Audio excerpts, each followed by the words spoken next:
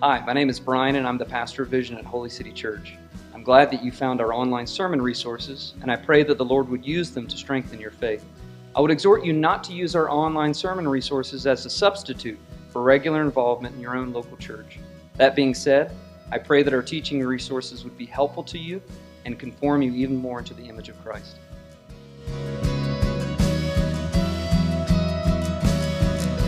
Acts 18 to 23. After this, Paul stayed many days longer, and then took leave of the brothers, and set sail for Syria, and with him Priscilla and Aquila. At Cenchreae he had cut his hair, for he was under a vow. They came to Ephesus, and he left them there, but he himself went into the synagogue and reasoned with the Jews. When they asked him to stay for a longer period, he declined.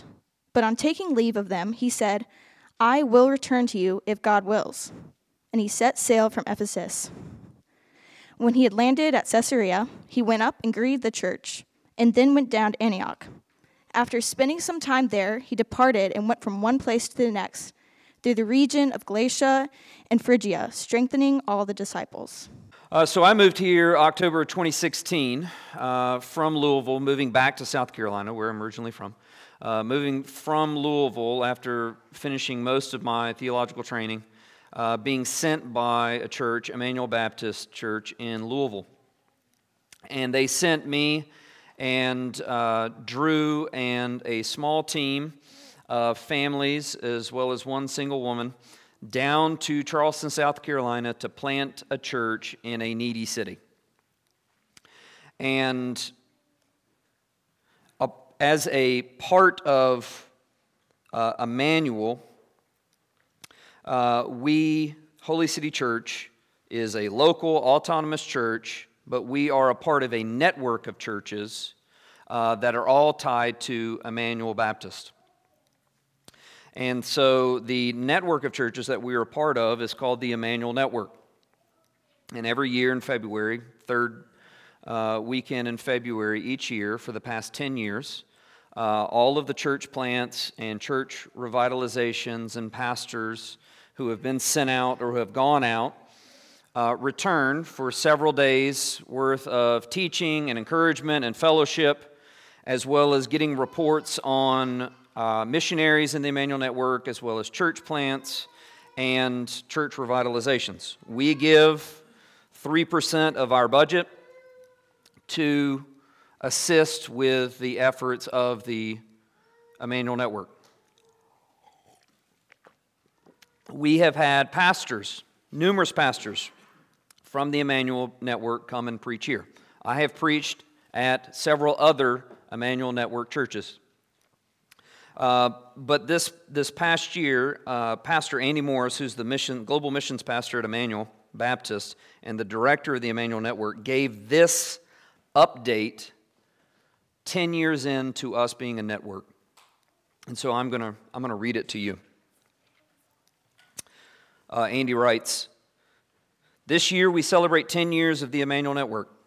As a network of churches, pastors, and missionaries, we have partnered together for an entire decade. The Lord has done a great work in allowing us to encourage, sharpen, and glean from one another.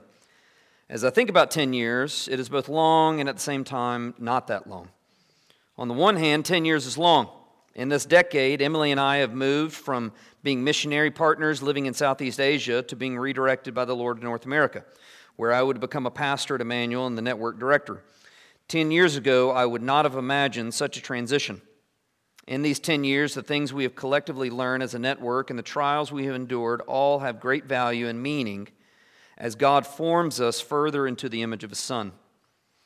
The work of the Lord has done collectively in our partners' lives, or what the work that the Lord has done collectively in our partners' lives is glorious.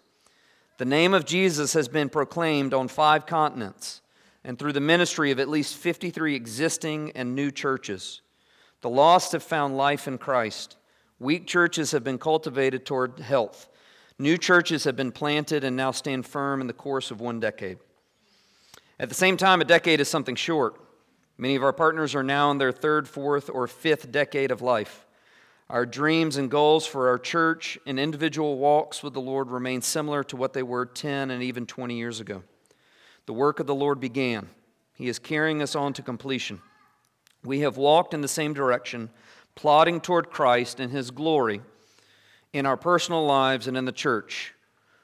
One decade down, our vision and life breath remain the same.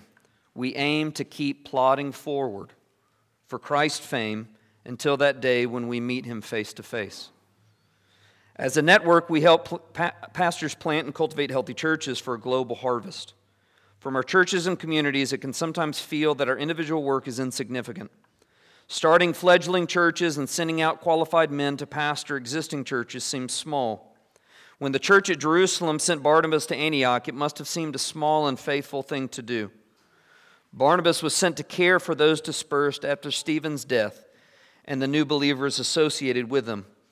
Little did the leaders at Jerusalem know that in a few years God would not only strengthen the saints at Antioch, but would bring many Gentiles to faith in Christ. And through the body at Antioch, plant many churches around an expansive region of the world. The Lord did more than they could have imagined. As our network plods forward into its second decade, let us not lose sight of the fact that the Lord is doing more than we can imagine. Supernatural work is happening through the cultivation of health in existing churches. New churches are being planted through pastors and their teams around the world and here in North America. Praise God, our collective work is advancing the gospel in some of the darkest regions on the planet. The churches represented in our network are bastions of the truth in a world full of people blinded by Satan and lost in their sin. These churches continue to shine the light of the gospel, are stabilizing in health, and are poised to send out more leaders in the future. Our collective efforts of prayer, support, sharpening, and encouragement are propelling this gospel into a lost and needy world. As we celebrate a decade, let's celebrate what God has done. Let's plod on together, and may we marvel in the future of how God works through our weakness. May we be found in Christ. Let's keep plodding. In Acts 18, verses 18 to 23, we see gospel partnerships, dependence on church networks, and Christians plodding forward for the sake of Christ. The Apostle Paul continues his work in Corinth, briefly moves to Ephesus with some new partners, Aquila and Priscilla, and then makes a long circular trip to both give reports to sending churches and then strengthen new saints and newly planted churches. So my hope this morning is that you saints will have a deeper vision for the church, and that your love for the church will be inflamed. 2 points this morning for those who are taking notes. And the first is this: live surrendered to Christ's mission. Live surrendered to Christ's mission.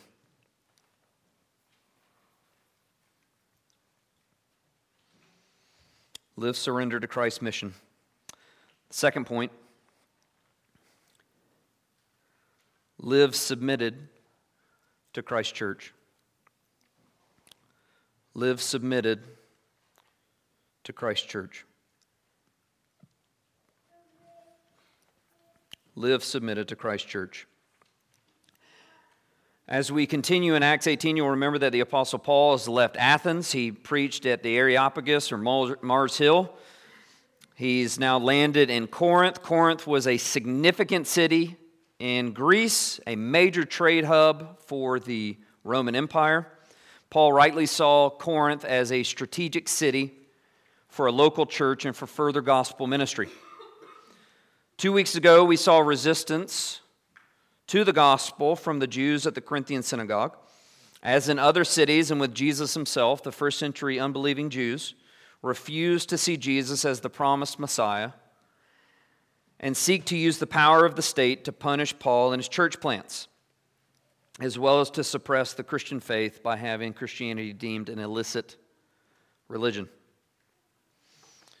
The Lord turns this evil on its head the unbelieving Gentile proconsul Gallio refuses to hear the Jewish complaints, affirms the freedom of Christians to practice the faith in the empire, and he tosses out the case. We see Paul stay at least for a year and a half in Corinth, laboring to see Corinthians, Jew and Gentile, repent and believe, strengthening the church, leading us to verse 18 in our first point. Live surrendered to Christ's mission. You'll remember when we looked at verses 9 and 10 2 weeks ago, we see that the Lord Jesus gives Paul 3 exhortations that Jesus grounds in 3 unbreakable promises. 1, do not be afraid. Don't be afraid. 2, go on speaking. 3, don't be silent. 3 commands for Paul. But as with the Lord doesn't just tell you what to do, He promises to be with you as He commands you to obey. So what does the Lord tell Paul? Don't be afraid, go on speaking, do not be silent. And all of these are grounded upon the promise of, I am with you. No one will attack you to harm you, and I have many in this city who are my people, which is the foundational hope for our evangelism and missions. The regular pattern of God from the Old Testament to the New Testament is to command His people's obedience while giving them precious promises to cling to in the midst of the obedience of faith. Paul leans into these particular promises for 18 months as he intentionally stays in Corinth to teach and strengthen this new Jew-Gentile church in this vibrant Greek city in the Roman Empire. And we see in verses 18 to 21 that Paul stayed a while longer in Corinth. Now, how long, we don't know. Before making his way to Ephesus with new partners. And in Ephesus, we see again his normal, deliberate pattern of engaging the Jews at the synagogue with the gospel of Jesus Christ. Luke mentions a vow that Paul had made, possibly a Nazirite vow, from Numbers 6, where he cuts his hair. If this is the case, we see that Paul hasn't abandoned his Jewish identity. Though Paul is willing to become all things to all men in order that all might be saved. If it's a Nazirite vow in this particular section, Paul might have taken the vow in order to give thanks for the Lord's protection, for past issues like Gallio being protected from the Jew and Gentiles who are opposed to the gospel in Corinth, that the Lord had kept him safe. The vow, whether he's doing it for giving thanks or for something else, this Nazirite vow is going to require him to go to Jerusalem and then to offer the cut hair as a sacrifice at the temple, which makes sense of his travel route in verse 22. He travels from Ephesus to Caesarea, then likely to Jerusalem, and then to Antioch. We don't quite know what kind of vow he takes. Luke does give us the details. I'm not going to go into vows and weird things that you should do with vows and cutting hair and all this kind of stuff. Clearly, this is contextual. What we do see in Ephesus, however, is Paul's dependence on gospel partners, Aquila and Priscilla. Paul's dependence on the Spirit's direction for where he is to go. And when we look at verses 18 and 19, we see both the single man Paul. I don't want to overlook these things that we just simply assume as we're reading the text and kind of gloss over it very quickly. We see both the single man Paul and the married couple Aquila and Priscilla working together, and all of them are living deliberately for Christ as kingdom-minded people. We talked about this 2 weeks ago. We saw the necessity of being kingdom-minded in the advance of the gospel, thinking strategically about where we are and what we're doing, and how it can be used to advance the good news of Jesus crucified for sinners. Paul, the single man, lays it all out for Christ. So I want to spend some time talking to singles. Singles, unmarried Christians. The Apostle Paul in 1 Corinthians 7, which I addressed some time back, you can go there to hear what I teach from 1 Corinthians 7 on singleness. But the Apostle Paul in 1 Corinthians 7 teaches that it's good to remain single for the sake of Christ. Now that's completely counterintuitive, completely countercultural. Intentionally staying single for Christ, not staying single so that you can live your best life now, not staying single so that you can do whatever you want, have freedom to travel or whatever, like that's the world, but staying single for the sake of advancing the gospel in this lost and dying world. That is countercultural. But that's the Apostle Paul. And that's our Savior, King Jesus. So, he teaches in 1 Corinthians 7 that it's good to remain single for the sake of Christ, assuming that you've got that particular gifting and that you can exercise self-control. Those are the two qualifications he gives in 1 Corinthians 7. But single men and women, whether you have the gift of singleness or not, if you are single, you are currently single, whether you want to be or not, right? Whether you have the gifting or not. You need to see the Apostle Paul's willingness to reach all kinds of people by leveraging everything he has for the sake of Christ. So, single Christians, what are you leveraging for the sake of Christ? Paul uses his advanced theological education and training for the sake of Christ and his church. Paul uses his Jewish ethnicity for the sake of Christ and his church. Paul uses his Roman citizenship for the sake of Christ and his church. Paul uses his singleness for the sake of Christ and his church. Paul uses his sufferings, including court cases and beatings, for the sake of Christ and his church. Paul uses his spiritual gifts for the sake of Christ and his church. Paul uses his trades, tent making, leather work, for the sake of Christ and his church. Every sphere of Paul's life, he uses it for the sake of Christ, his church, and the advance of the gospel.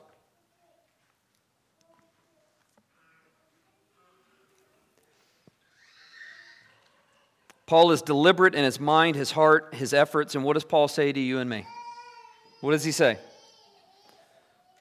Be imitators of me, just as I am of Christ. He says that specifically to these Corinthians in Acts 18. In 1 Corinthians 4:16 and 1 Corinthians 11:1. Be imitators of me just as I am of Christ. So I ask again, single men and women, what are you leveraging for the sake of Christ? And I don't want the married couples, particularly the parents, to tune out and say, well, he's not hammering me now. Are you raising your kids in such a way that you tell them, maybe singleness for the sake of Christ is what you should pursue. Maybe singleness for Christ and you being used mightily to see sinners saved is a far better heritage than grandchildren you can give me.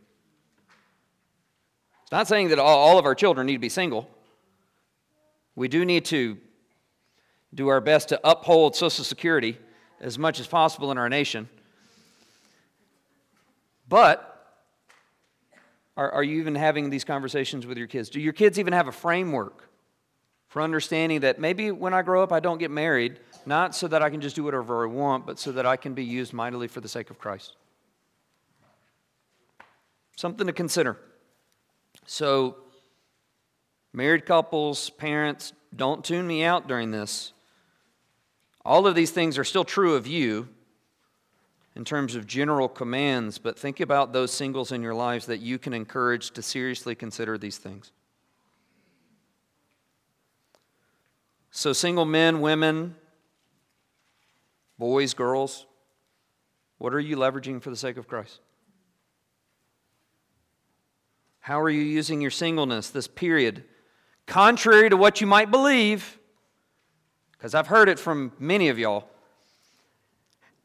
This period where you will have the most freedom and the most time in your life. I cannot tell you how many singles are like, man, I'm so busy. Like, you're talking to a guy, husband and 6 kids and 2 jobs, all right? This period where even if you are incredibly busy, you still have the most freedom and the most time that you'll ever have. How are you using your singleness for the sake of Christ and His church? Are you using your student status to evangelize, start Bible studies on campus? Are you using your trade as a platform for evangelism? Who are you discipling? These are questions that you should ask yourself. Do you see your studies, your trade work, your future career all through the lens of Christ's kingdom? It's so easy for us to read these passages, just gloss through. Yeah, Paul traveled here, and Aquila and Priscilla, they traveled with him, and then he left there and he went over here, without really stopping and understanding what that actually cost all of these people. And understanding that we have been saved to the same Christ, called to the same mission, just in a different time and in a different place. How do you use your evenings? How do you use your stuff? Do you own your possessions for the sake of Christ, or do your possessions own you?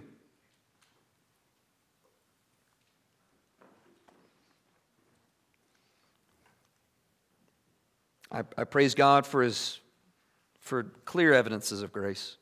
This morning, I'm at the check-in station, checking in Holy City kids. And both of our Holy City kids' classrooms are being served by singles. Serving you parents. Serving your children. I praise God that Trebo helps to lead us in music monthly. I praise God that Mary Rose Koenig, a teen, is regularly serving on the music team in Christ Died For You. And it's odd to not see Mary Rose up here. That's how much she serves. All I'm encouraging is for these realities to be fanned into flame. Just more. Let's get the flame hotter. The flame for Christ. Let's get it bigger. Let's get it hotter. And let's see what the Lord will do. If you're unmarried, whether you desire to be married or not, in this moment where you're unmarried, I want you to see Jesus and Paul as your 2 supreme moral examples in this life. Jesus came to save you from your sins, and He came to save you and to be more than just a moral example. But it wasn't less than that either. It wasn't less than being a moral example. Hebrews chapter 12 says, consider Him who suffered, Christ Jesus, as the supreme model for faith. I want you to see Jesus and Paul. You can't go wrong in imitating the hearts and the mindsets of Jesus and Paul, even if your actions look different today. And before you tell me that comparing yourself to the Apostle Paul or to Jesus isn't fair, first off, we can't have a weird view of Jesus. He was truly and fully man. Okay? We didn't have this blending of divine and human natures. They are distinct. We need a human Savior and a human high priest. He really did obey as a man. And comparing yourself, well, the Apostle Paul, that's not fair. I agree with you. Paul was the worst of sinners. You aren't. You have a head start on him.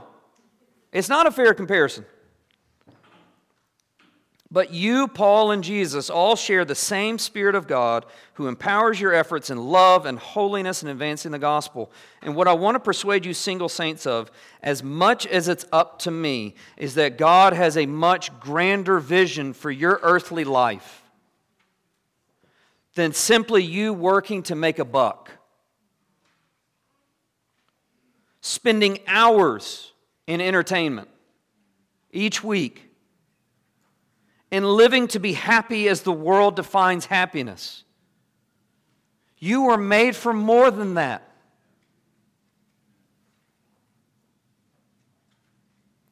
Why not exhaust yourself for God's kingdom? What do you have to lose? Do you think when you stand before King Jesus, He will say, "You worked way too hard"? As you look at His hands and His feet. Isn't the gospel true? Isn't Jesus raised from the dead? Isn't He the King of all of creation? Isn't His return imminent? Isn't He ushering in a new creation and a kingdom for you when He appears? If these things are true, my beloved unmarried saints, for what and for whom are you living? And I want you to hear Paul's heart here to these same Corinthians. So whether we are at home or away, we make it our aim to please the Lord. For we must all appear before the judgment seat of Christ, so that each one may receive what is due for what he has done in the body, whether good or evil. Therefore, knowing the fear of the Lord, we persuade others. 2 Corinthians 5, 9-11. King Jesus warned us all not to be lazy, right? Not to get caught napping while the master is away. Are we living today in light of that last day? A fellow pastor in the Emmanuel Network, he was a former missionary in China, and he was talking to one of his very close Chinese friends living in China, and he had led this Chinese man to the Lord during his missionary days. And so this Emmanuel Network pastor, who's now living in the States, he's pastoring a church plant. He was sharing that a group of young people were from his church, met together at his house for Bible study. And when the friend heard this pastor's comment, the Chinese man's first question in Mandarin was, "Is it safe?" Because in China, it's illegal to teach the Bible to minors. Now, praise God, we live in a free nation. But his question that he was asking the pastor in light of this was, how are we using our freedoms? So I want to ask you, single saints, how are you using your freedom? Do you see the Apostle Paul as a genuine model to imitate in how you live? Is he a Christian superhero who will always be out of your reach? Are you ever going to be an apostle in the office? No. No. But can you be faithful like Paul? Absolutely you can. Look at Paul as a brilliant example of what it means to go hard for the sake of Christ. In all that you do, do it as unto the Lord. Be the godliest student. Be the godliest business owner, the godliest tradesman, the godliest employee. Run hard after Christ. When you look at Paul's work throughout Acts 18 amongst these Corinthians, I want you to see the work that he's doing here. But I want you to look at Paul's words to these same Corinthian saints, revealing what drives his actions. Why does he live the way that he lives? Paul writes this, 2 Corinthians 5. For if we are beside ourselves, it is for God. If we are in our right mind, it is for you. For the love of Christ controls us. Because we have concluded this, that one has died for all, therefore all have died. And he died for all, that those who live might no longer live for themselves, but for him who for their sake died and was raised. In Christ, God was reconciling the world to himself, not counting their trespasses against them, and entrusting to us the message of reconciliation. Therefore, we are ambassadors for Christ, God making his appeal through us. We implore you on behalf of Christ, be reconciled to God. For our sake he made him to be sin who knew no sin, so that in him we might become the righteousness of God. Single brothers, sisters, be the best church members, be the hardest working saints in evangelism, be the Christians who are the most frequent in bringing your elders ideas for gospel ministry in the city, not simply for the sake of working hard, not simply because one of your pastors was dogging you recently in a sermon about having to do more as a single Christian, not simply because you're checking off your Christian to-do list, but because Christ lived and He labored and He died and He rose in order to reconcile you to the God who created you and who has redeemed you from your sins. When you read the gospel accounts and you see that the single man Christ obeyed in every single moment of every single day, Christ obeyed in every single thought, every single word, every single decision, and every single temptation, every single act of His life from birth to death, He obeyed. Why? In order to win you to God. Raise you from the dead.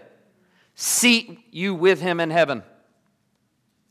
When you read the Gospels and you see that the incarnate Son of God obeyed in His life and death so that you might be won from unbelief, that you might be kept from sin, that you might be kept from falling away, that you might receive every spiritual blessing in the heavenly places, why wouldn't you want to do all things for His glory?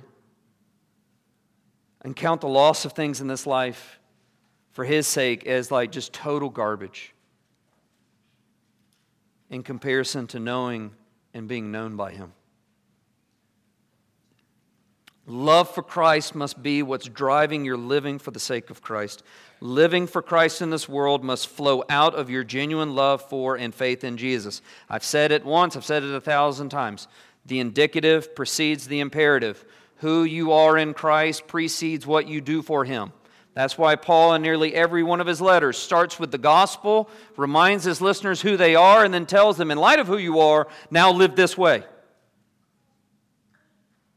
The gospel that you proclaim has got to be the thing that is driving how you live and the decisions that you're making. But it's not just singles who are called to live for Christ. And not just live for Christ, live all out for Christ. Now, Paul in 1 Corinthians 7 says, like, hey, a married man has lots of worldly concerns. He's got to live in such a way that he's loving his wife, he's pleasing her, he's living with a family, he's got to care for them, and that's what the Lord has given to him, and that's true, but that's not exhaustive. And as I said last week, Aquila and Priscilla were a Christian man and woman, husband and wife, who worked a trade, tent making and leather work, and their trade afforded them the opportunity to get up, move around as needed, and to minister for Christ's sake in whatever city God placed them. For a time they were in Corinth. They got booted out of Rome. And so they landed in Corinth. They started laboring for Christ there. But then Aquila and Priscilla picked up. They traveled to Ephesus in order to help Paul. Paul has left Corinth in good hands for the time being. He's left Timothy and Silas, right, to continue to minister to the church there. And it seems from 1 Corinthians 16:19 that Aquila and Priscilla have a house in Ephesus. Because Paul says they send their greetings to the Corinthians from their home in Asia, which would be Ephesus. And not just their home, but the church in their house. We saw 2 weeks ago that he's sending greetings from Aquila and Priscilla, the household of their Roman church. Aquila and Priscilla are clearly a couple with some means. I don't have two houses. Now, granted, my one house is probably a bajillion times better than their two houses. Right? But for what they had, they are clearly a couple with some means. But possessions don't hinder their abilities to help the gospel advance. Rather, this moderately well-to-do couple leverages what they have for the sake of Christ, the proclamation of the gospel, and the advance of God's kingdom through the church. As we saw 2 weeks ago, there is eventually a church that will be housed in this couple's house in Rome. So they clearly used their housing extensively to serve the needs of the young congregations in Ephesus and Rome. In Luke's narrative, Aquila and Priscilla seem to serve as a sort of foil or a comparison to another couple from earlier in Acts, Ananias and Sapphira from Acts 5. Ananias and Sapphira lied to the apostles and the Holy Spirit about the voluntary sale of their property in order to look godlier than they were. They didn't have to sell their property, but they decided to. But then they withheld some of the money back and then said that they were giving the full amount. And then the Holy Spirit strikes them both dead.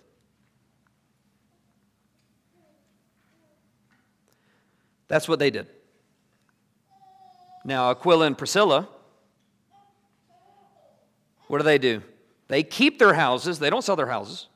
They keep their houses and allow their homes to be used by at least 2 different local churches, 2 different congregations, in 2 different cities for their corporate worship gatherings. Luke's point, be like Aquila and Priscilla. Don't be like Ananias and Sapphira. Don't be a couple who wants to appear godlier than they are, while actually living in deception. God will not be mocked. He will not be tricked. And you will stand before Him on the last day.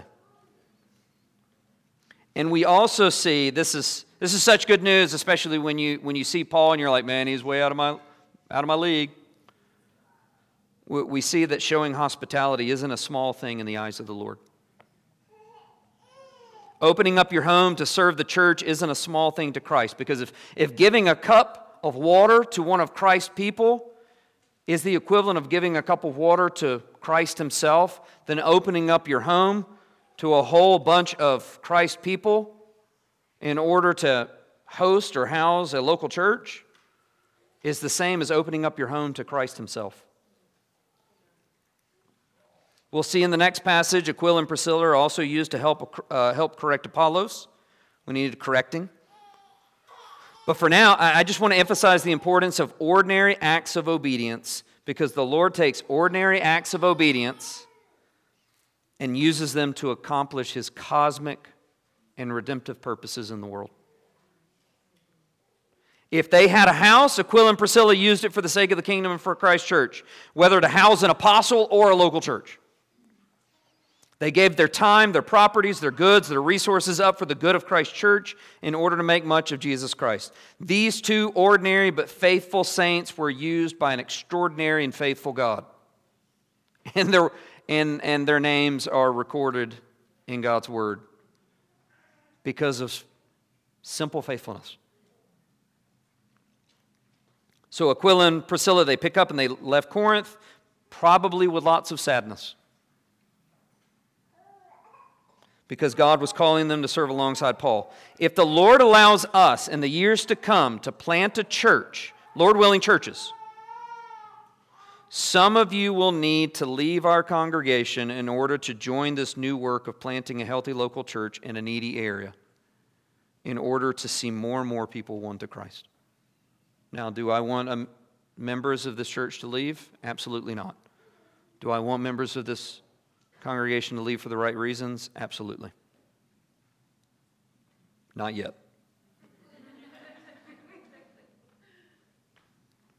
Maybe, if the Lord wills it, there will be a godly couple in our congregation who will be able to house this new church plant. At least until the new church can afford a property of its own. I don't know. But we see Christians in the New Testament doing this. Why can't we do that?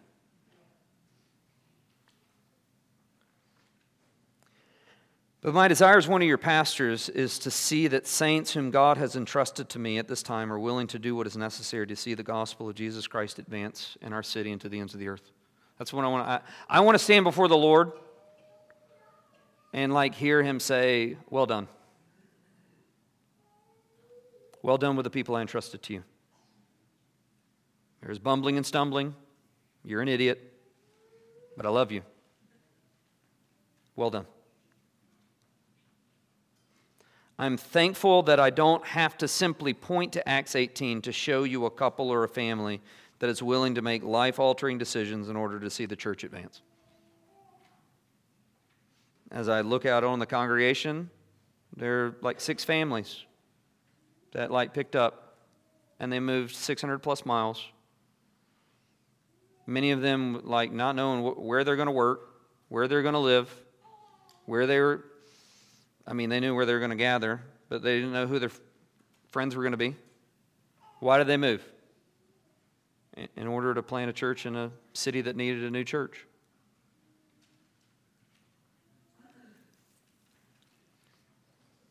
There's 6 couples who caught a vision of what the Lord was doing at Holy City Church, and with the council of Emmanuel Baptist Church elders and members and Holy City Church elders, they made a decision to move 600 plus miles away from Louisville, many of them moving further away from blood family.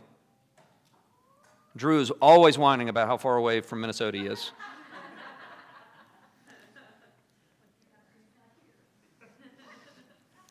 Many of them moving further away from their families to help plant this church. I can't imagine where Holy City Church would be if it weren't for the faithfulness of these families. I mean, beyond just the Powells, beyond the McFarlands, beyond the Ostrins, which it cost us much to move here and to labor. But for others to move here and labor for Christ's sake in this needy city, Jake and Lydia Berryhill, Mike and Chandler Durth, John and Anna Kesselring, all of these couples are worthy imitations of Aquila and Priscilla. Moving to a new city to assist in planting a new church, proclaiming the gospel to the lost, showing hospitality, helping Holy City Church elders to minister to our congregation. Like, you can look at Acts 18, but you can also look at them. Imitate me as I imitate Christ. Scott and Suzanne Koenig. Anytime I'm talking about hospitality, I'm going to talk about the Koenigs.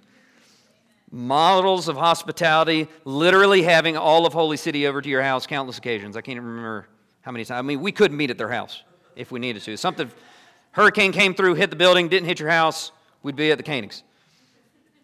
Timothy and Robin Wood sold their home in West Ashley, literally moved next door to Holy City Church to be able to minister on James Island and serve. The Woods are now so close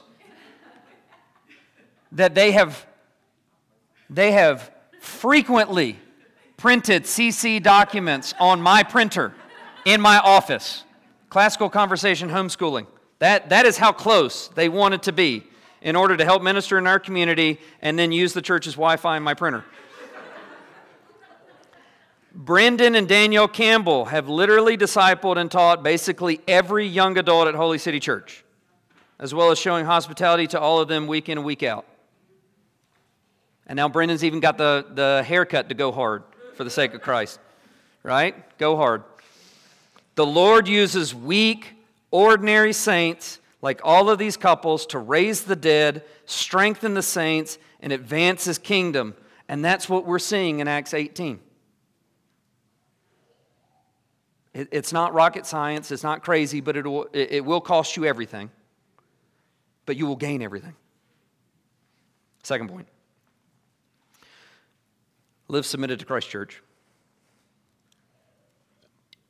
Verses 20 to 23. The Lord is calling Paul away temporarily from Ephesus in verse 20. While I'm sure that Paul had many good reasons to stay and to continue the work in Ephesus, he had a pressing need to move on to give a report back to his sending churches in Jerusalem and Antioch. Paul would return if God wills. Paul's trips weren't up to him, if God wills. Paul's trips, he was led by the Spirit.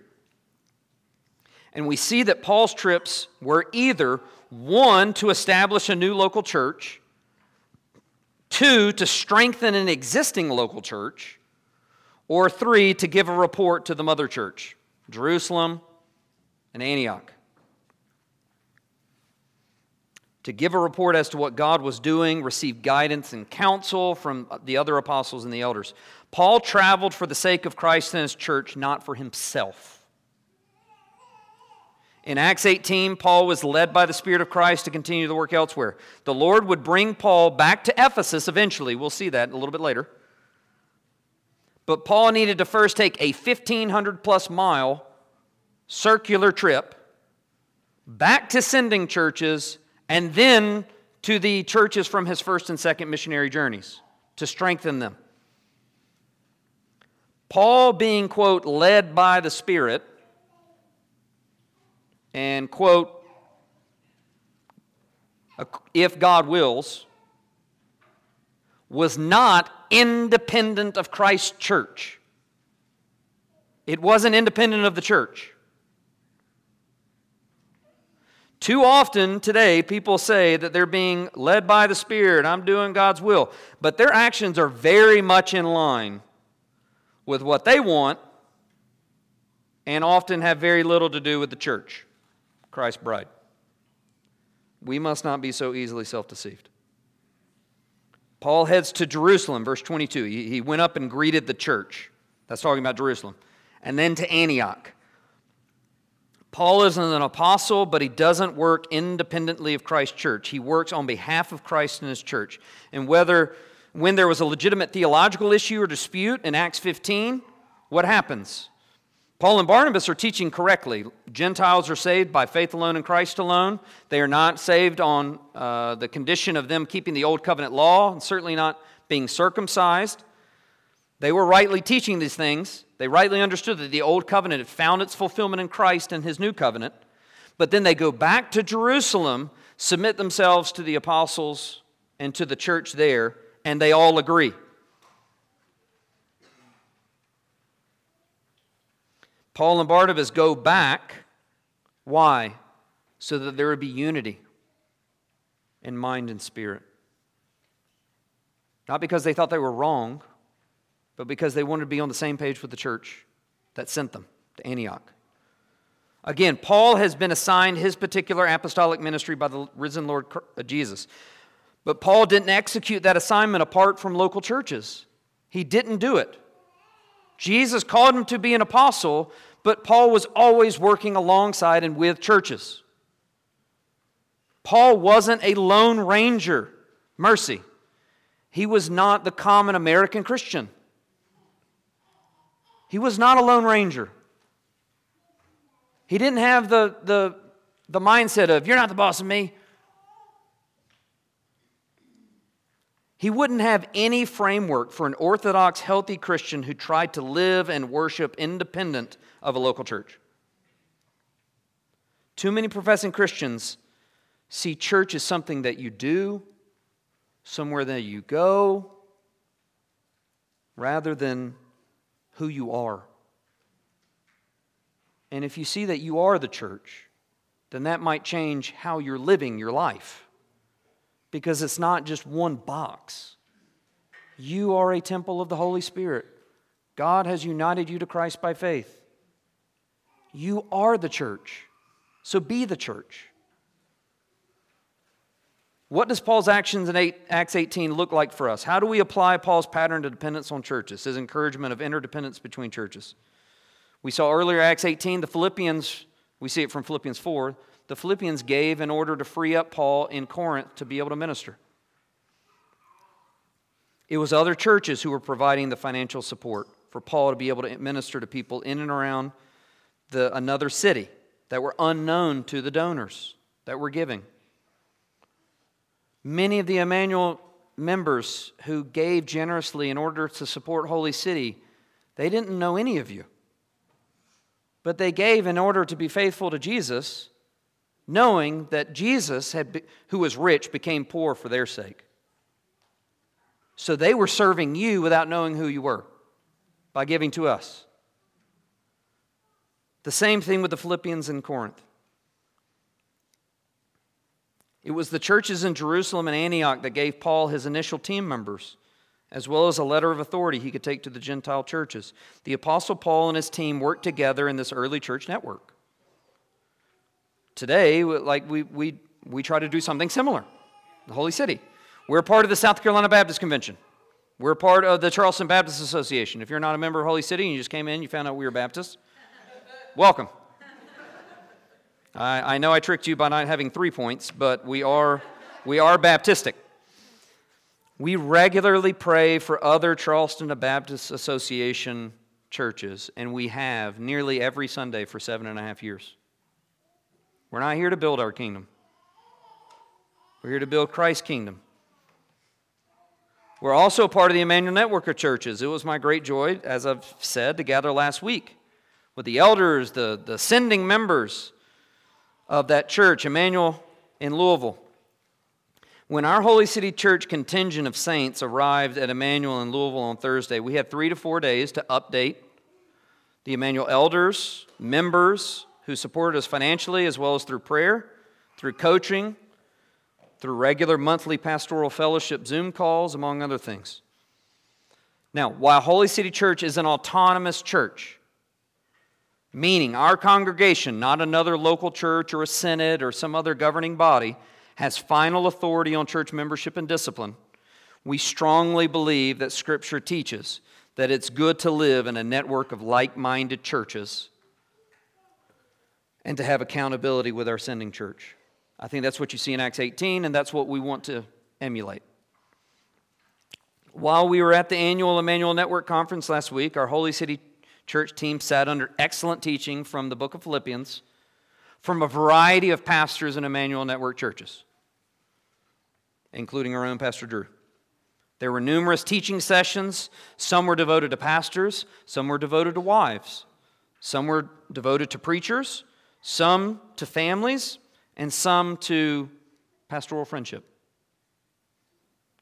We received updates from a number of Emmanuel Network missionaries and local churches for whom we pray regularly, and in some cases we support financially. Elise and I were able to be on a panel consisting of the first 3 church planting couples that had gone out from Emmanuel Baptist. So we sat on a panel on Friday night with Matt and Annie DeLauder, who went to Emmanuel Community Church in New Orleans. Many of you will remember that we went there. A group of us went there, and they have the most wonderful soffits of any building in that city because I installed them. They're gorgeous. And then also on the panel was Rocky and Emily Kamatsu, Waiahu Community Church on Maui. I preached there in 2019, and our church has given them over $5,000 over the past several years. We gave them $2,000 this past year to help with them assisting people who had lost everything with the Maui wildfires. Our church planting panel was able to share with the Emmanuel Network churches and the Emmanuel Baptist members about our experiences and our lessons learned over nearly a decade of church planting, particularly as there were many Emmanuel Network churches that had qualified men there who were looking to possibly plant churches in the future. We were able to connect with Pastor Jones Enzi, some of y'all's favorite pastor. He's also my favorite preacher. We've had to come, and he's come and preached here twice. We got to sit under the teaching of Pastor Ryan Fullerton. He preached here in the summer of 2017. We were able to connect with Luke Peterson and Anthony Leitner, Kenny Oliver, Pastor Andy Morris, as well as their families, all of whom have served Holy City Church in a multitude of ways, whether it was like helping us put a roof back on our building after Hurricane Dorian took it off, or doing $50,000 to $75,000 worth of construction and deferred maintenance work when we first received the building, installing multiple HVAC units. Luke Peterson has put in like 4 or 5 HVAC units for us. These saints have served us numerous times, helped provide financial support for us, and regularly pray for our congregation. It was good to update them on what the Lord is doing here. We received updates from the Metcalfs, Emmanuel Network, and International Mission Board missionaries in Mexico, who, as of our 2023 Emmanuel Network Summit last year, had shared, after years of laboring there, they had not seen a convert in these remote villages in Mexico. Emmanuel Network churches began praying specifically for them. And Phil was able to report this year, despite he and Laura having tons of health issues, they were able to see a handful of conversions since our last gathering. We heard from missionaries who are in Southeast Asia, as well as some saints laboring in the Middle East. Our team received an update from the Emmanuel missionary Noah Stone, whom we support financially. He's come here and shared. Noah was telling us and giving us updates on language and translation work for a particular people group in Central Asia, a people group where Paul traveled in Acts 18. Noah's in a German university this term studying advanced linguistics in order to aid the translation work that's ongoing with Wycliffe Bible translators. Another Emmanuel Network missionary, Josh Koenig, is still laboring in Emmanuel Community Church in New Orleans, while also helping to connect Western theologically trained pastors with pastors overseas who have not had any theological training. Pastor Ryan Fullerton, as well as the elders and saints at Emmanuel Baptist, send you greetings and love. Pastor Andrew Hanna and the saints at Harvest Church in New Orleans send you their greetings. Pastor Jay Haynes and the saints at Kailua Baptist Church on Maui send their greetings and are praying specifically for Holy City Church this morning when they gather in 3 hours. Like Paul, it's important to live in an interdependent, interconnected network of local churches who can support one another financially, as well as in prayer and fellowship and acts of service and in guest preaching. It was so encouraging to be at the Emmanuel Network Summit this past week. And what I want each member of Holy City Church to understand is that what you see happening in Acts 18 really is happening all over the world. It should be relatively normal for the church. My hope is that more of our congregation would be willing and able to join us next year at the Emmanuel Network Summit and worship alongside Emmanuel Baptist saints and other network partners. I would love for us to have a larger group that goes next year. I was able to see David's brother who's at Emmanuel. Like Paul, it's good to spend time with like-minded saints to live submitted to the church. Like Paul, it's good to reconnect with partner churches and to give updates. And in our last verse, verse 23, we see that it isn't just evangelism that's important to Paul. Paul isn't simply interested in getting people into God's house, but also keeping them in God's house. Paul travels to Jerusalem, to Antioch, then back through his previous missionary routes to strengthen the young church plants he had left in the various Gentile cities.